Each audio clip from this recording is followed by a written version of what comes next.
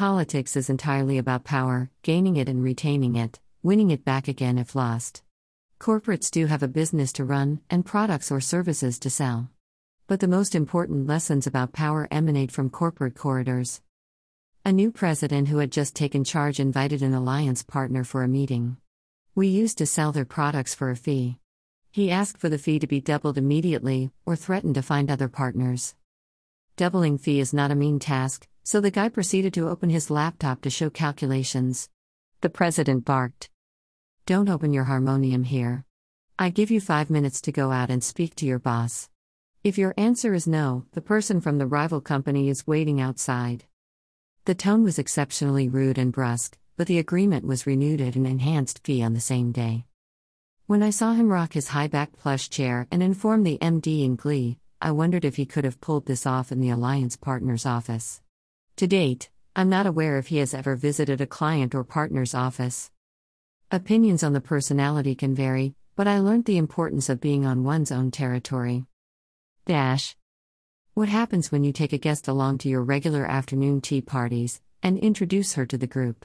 Conversation centers around her, or telling her about your group activities. Effortlessly, she becomes the star of the show. A rare appearance is valued more than the regulars. Why do we need to do this? 1.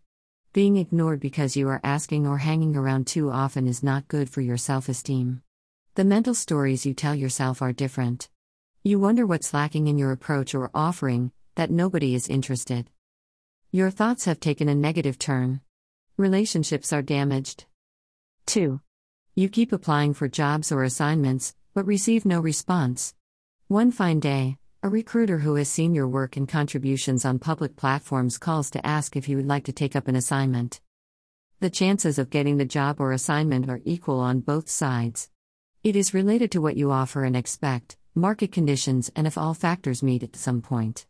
It is not related to who approached whom first. But your attitude and tone in dealing with it will differ considerably. When you see others asking you about you, the mental stories change. You are the achiever protagonist in your story. 3.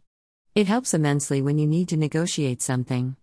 Do your homework before the meeting, but stay comfortable on home ground. Greater than power is not a gift from others. It is about how you see and carry yourself. How will others know if you don't speak? Use common social media platforms.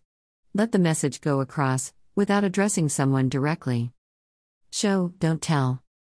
Author, Rena Saxena.